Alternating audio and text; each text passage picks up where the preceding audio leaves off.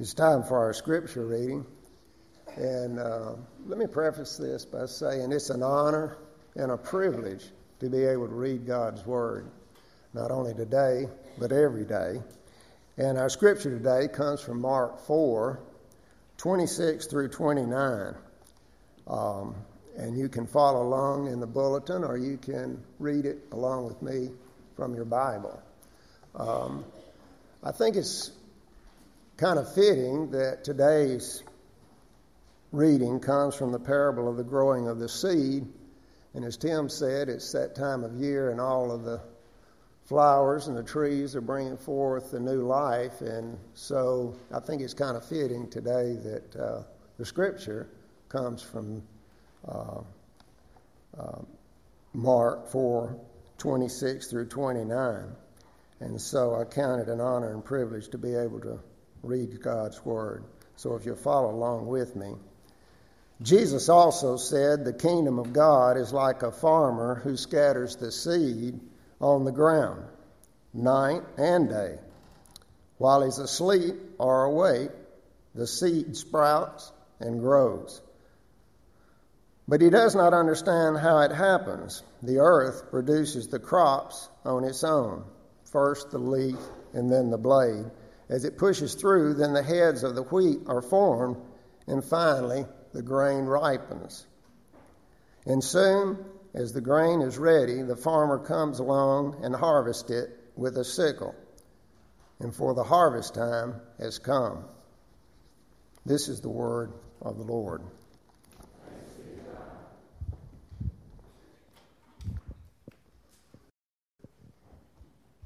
So we continue our series on translating Mark's Gospel, and we're doing that not simply because we're having the Gospel of Mark translated through our own funding on behalf of the, not just the Bumwali people now, there's some new information that we're also going to be helping a group called the Majera, which is another people group in Cameroon as well, and we can explain that a little bit more in the near future. But I'm going to go on and give you the punchline of this. We're translating Mark's Gospel not just for the sake of those folks there, but we're translating it and letting it translate through our lives. So it has that double meaning. But the punchline for this morning is the worship destination, which is, even as the future can seem troubling, the sovereign God's kingdom is coming. Now, I want to review two Greek words that we've talked about before. The first one is diabolos. It's the Koine Greek word for devil that you find in the New Testament. It literally means to throw in front of or to throw across. The prefix dia means in front of or across. Bolos means to throw or to hurl, to catapult. It's where you get words like ballistic, right? And what we're talking about there is how the devil really can throw obstacles in front of us, and yet we should, and Rusty, your song was perfect. I don't know if you realize that. But it started out talking about how the devil can throw obstacles in our way, but we need to hold fast. Because again, we need to know that God's kingdom is on the move. It's really on the move whether or not we have a part in it. It's on the move whether or not we are passive or completely indifferent to it. It is indeed on the move. And by the way, a little parenthetical statement found out yesterday from Wallace Haynes that the Bumwali people whom we're reaching out to with the Gospel of Mark, some folks shared the gospel with them the other week, and 7 people came to know Christ and were baptized. 13 more have since then. So now they have 20 baptized believers. So God is indeed on the move, even among that people group that we're reaching out to. So diabolos refers to the one who can throw obstacles in our way. That's what Satan does, doesn't he? I mean, he throws detours in our paths. He throws obstacles that keep us from seeing God, following God as we should, and he throws things in our way that make life more difficult. And yet Christ reminds us that if we hold fast to him, that we will indeed get through it because God's kingdom is on the move. And oftentimes Jesus would tell stories to remind us about that. He called them what? Not stories, but what? Parable. Very good. I heard who said that? Way to go, Sammy D. And the children will lead them. Okay. Yeah, and let's put the next word up there because it's the word for parable, parabolos. There's that word bolos again, which means to throw. But parable means to throw beside. I think I did a whole series called, the Stories He Threw. Because that's what a parable is, isn't it? Jesus could say, love your neighbor, be a neighbor, and that's a nice little maxim, a nice little spiritual truth, or he could throw beside that spiritual truth what? A story that fleshes it out, brings it to life, like the Good Samaritan, right? So that's what a parable is. And so we're here to talk about a parable that Jesus throws beside this truth that God's kingdom is on the move no matter what. You know, the devil can put us even in doubt sometimes in terms of God's sovereignty and his being always on the move, but that's just not the case. Jesus is indeed making sure that his kingdom is continuing to move toward a climactic point, and it's moving with irresistible power. So let's throw this story beside it. Now, this is an interesting parable because it's unique to the Gospel of Mark, and that makes it unique because Mark wasn't as known for parables. Really, Matthew and Luke are more known for that. But if it wasn't for Mark, we wouldn't have this parable. It's really one of my favorites. It's incredibly simple and yet incredibly profound. So let's talk about this parable. And before we get to that, I want to mention that early on in Jesus' ministry, they were already facing challenges. It's not like he went around for the first 2.5 years of his ministry and things were just hunky-dory. No, people were already not believing him in spite of the miracles he performed. People were already working against him, antagonistic toward him, even plotting against him. Look at Mark 3:6. It says that once the Pharisees went away and met with the supporters of Herod to plot how to kill Jesus. This is early in the gospel story, Mark chapter 3. Already they're plotting to kill him. You know, already there are people who are against him in spite of all this wonderful ministry that he is doing. And yet there's such great news. And to me, it's very clear that, you know, Jesus is aware that people are already concerned. People who are his followers, like, you know, they're getting whisperings of bad things going on, and bad things may be coming up down the road. And so what does Jesus launch into in chapter 4? He tells 3 seed parables back to back. He starts with the parable of the sower of the seed. Then he tells the parable of the growing seed, which is our text for this morning. And then he talks about the parable of the mustard seed. Remember, it's the smallest seed, and yet it grows to fruition and is just a huge thing. So, again, he launches into those parables, no doubt to assure his followers that, look, I've got it. Things are good. This isn't probably growing as fast as you think it should. You know, and there are people who are out to get me, but I've got this. Just keep in mind that the kingdom is coming. And there's really 3 basic messages to this parable that are very basic. We talk about this a lot, just when we talk about our understanding of God, the theology of God. Basically, God is all-knowing. God is all-powerful. God is all-loving. Let's talk, first of all, about God is all-knowing. In just these 4 verses, you realize Jesus is sharing these incredibly profound truths. Let's look at Mark 4, verses 26 and 27. Jesus also said, the kingdom of God is like a farmer who scatters seed on the ground. Night and day while he's asleep or awake, the seed sprouts and grows, but he does not understand how it happens. That's the farmer. The farmer has no idea how the seed grows. Now, does he worry about that? No. He's just looking forward to the harvest. And in the meantime, he is trusting the germination process. How does that work? He doesn't know the science behind it, but he just trusts that it's going to happen. It's really the seed is the figure in this story who has the power, really has the power. It's this unseen power to grow that the farmer just doesn't understand, but just trusts it. Just trusts it. And it's the omniscient, all-knowing God who knows how all this is going to happen. Now, that's hard for you and I sometimes because we're control freaks, and we want to know how it's all going to pan out. What our role is going to be as it pans out, and what our life is going to be as it pans out, because we want to be in control. But you know what? We don't know how it's all happening. So much of it is unseen, just like the growing of a seed, and yet we must trust and take comfort in the fact that God is all-powerful, and it's moving as He sees fit. But He's not just all-knowing. He is, as I just said, all-powerful. Look at verse 28. The earth produces the crops on its own. I'm going to go back to that. That's the most important word in the whole parable. The earth produces the crops on its own. First, a leaf blade pushes through, then the heads of the wheat are formed, and finally the grain ripens. You know, the growth of the seed, as we said, is out of the farmer's hands. And the word there for produces on its own is automate. It's where we get, what does it look like? It looks like the word what? Automatic, which means literally what? Self-powering. That's what it means. Self-powered. The earth produces on its own in conjunction with the seed. It grows on its own. It has this unseen and irresistible power, and it's moving in a direction, it's moving toward a climactic point, which is the harvest.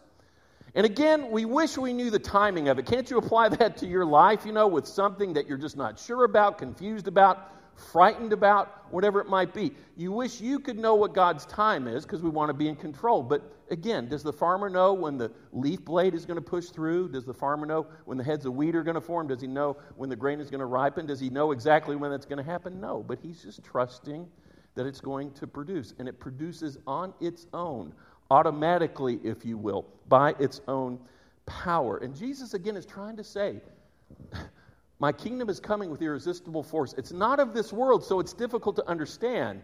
I'm sure people are asking Jesus, what's going to be your program? How are you going to get this thing done? So we can see it. I'm sure the zealots were like, your program ought to be you overthrow the Roman government. Or some of the Greco-Roman people who might have been attracted to Jesus would say, no, you act like the emperor and like the Roman government, and you just keep a strict control over everything. Or no, you got to be like one of the Pharisees who can keep all 613 of those laws and has them all memorized. That should be your program. Once you do that, the Messiah will come in fullness. And Jesus says, no, it's none of those. My kingdom is not of this world. It doesn't move along at the timing that you might wish. It's not Chronos time, it's Kairos time, the fullness of God's time. You would love to know, but it's an unknown power, but it's growing automate by its own power. And we've got to keep that in mind. God's kingdom is going to triumph even when everyone might be passive or indifferent or feel totally helpless. We don't have to do anything, and it's still coming along. Now, Martin Luther offered a very un-Baptist one-liner explaining the kingdom of God, and it's coming, and just bear with me. He wasn't Baptist, as you know, but he said this: while I sit here drinking my little glass of Wittenberg ale, the gospel runs its course.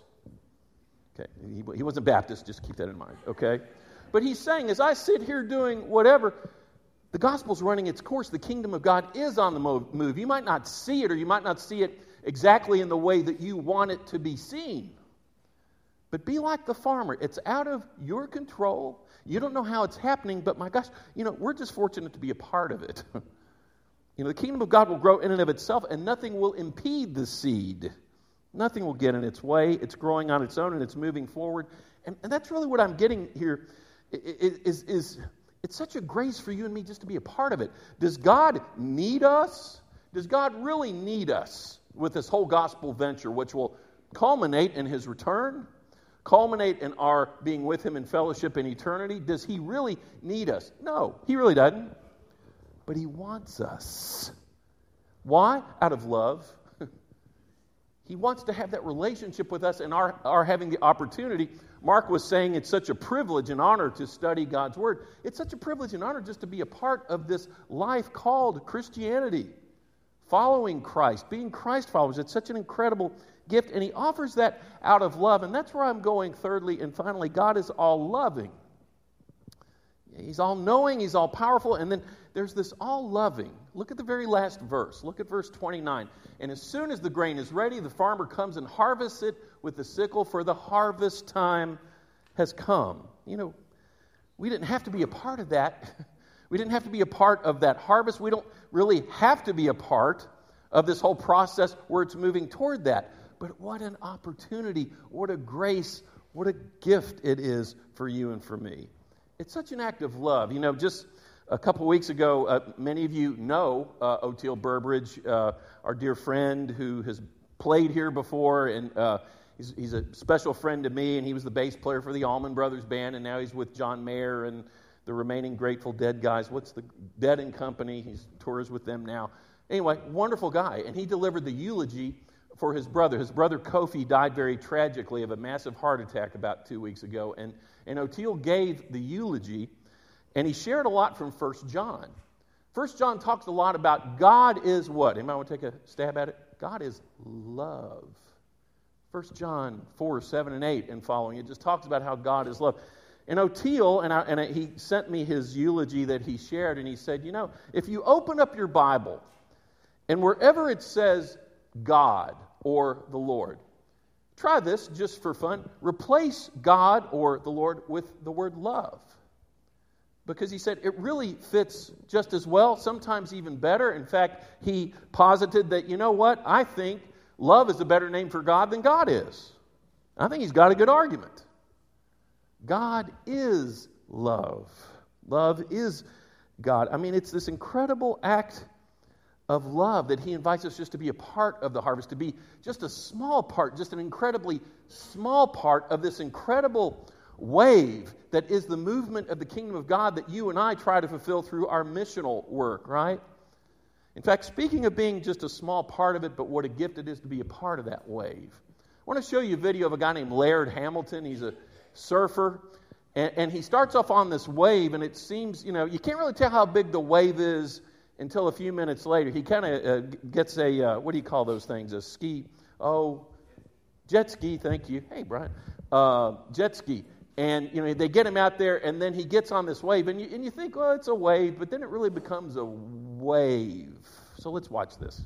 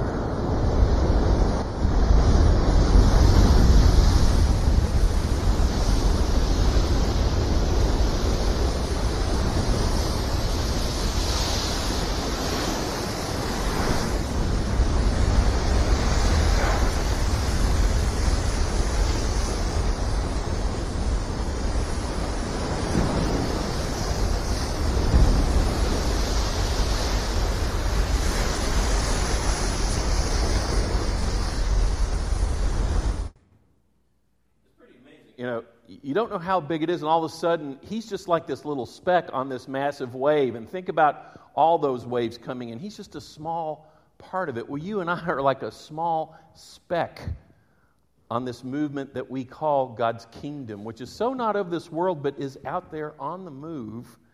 And it's just an act of God's love that you and I simply get to be a part of it. He doesn't need us, but he wants us because of the relationship he wants to have with us. And what a blessing it is for you and me to be a part of this ministry of translating the Gospel of Mark for the Bamwali people and the Majera people. I'm going to show you another video, and I want you to relax and just really soak this one up. It's a little bit longer, but it's just amazing, and it's even a much, much better depiction of than what you just saw of God being on the move. This is a group of people, they're in Papua, Indonesia, and they're called the Kimyal tribe. And through this ministry, same ministry, I think, the Seed Company, they started translating the New Testament for them. And this is when the completed New Testament from Matthew to Revelation is being delivered to this people group. And just how they respond is so beautiful. And I just want you to just relish this.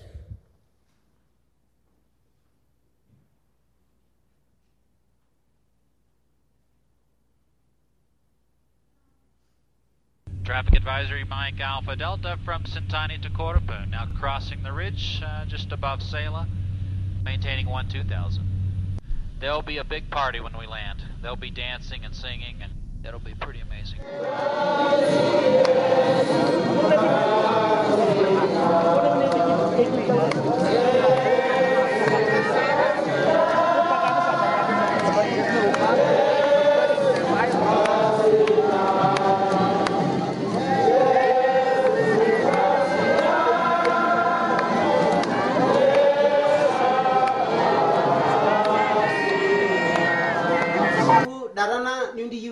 Gigit memero.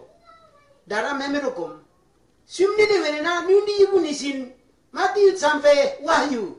Gigit tanggal venena. Wala yosimna igin kom. Kiaman. Flight follow Mike Alpha Delta, landing Korapun.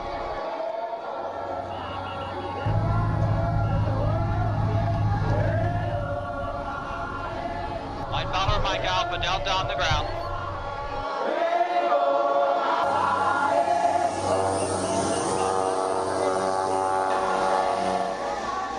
The one pastor had said, it says in the Gospel of John that in the beginning was the Word, and the Word was with God, and the Word was God.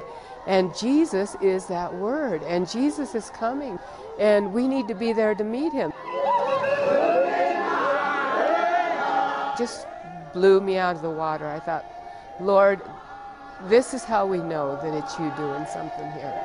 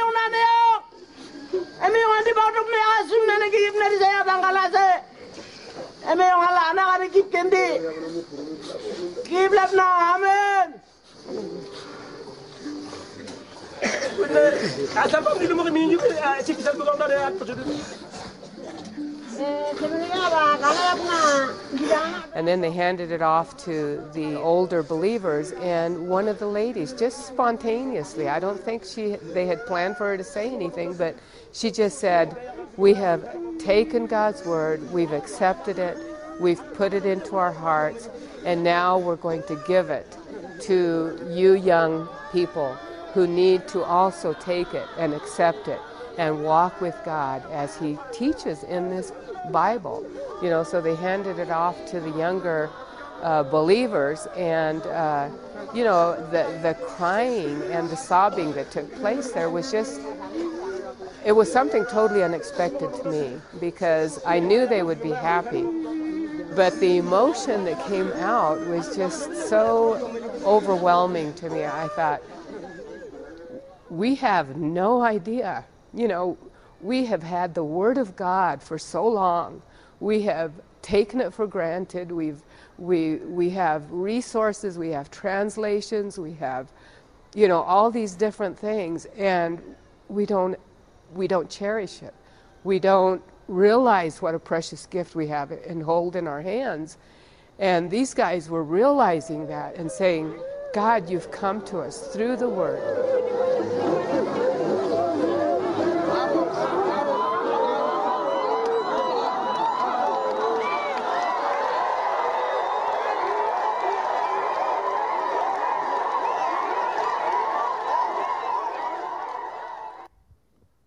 Is that not cool? Just to have a small part in that, which we're even having now, is such an amazing, amazing gift that I hope we don't take for granted. And it's all out of love. He doesn't need us to make these things happen. He wants us to be able to be a part of it and savor it. What an incredible gift. It is hard sometimes for us to trust in God's timing. I think it's really cool that at the very end of Mark chapter 4, all of Mark chapter 4 has been about a seed growing on its own at its own pace, just as God's kingdom is coming in its own way, in its own power, in its own pace, in ways that you and I don't know. But it's all ultimately such an act of love, culminating with Jesus on the cross and with the empty tomb. But the very last paragraph of Mark 4 was the stilling of the storm. Do you remember that? He tells these stories about God's kingdom coming in its own time and just be patient.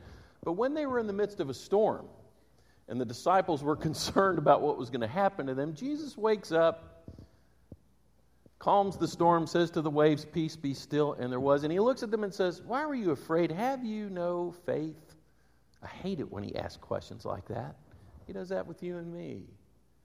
But I like to think that with Mark chapter 4, there's a beautiful message there, that we got to trust in God's timing, but when you and I find ourselves in those midst of stormy crises, He can still tell us, hey, I got it.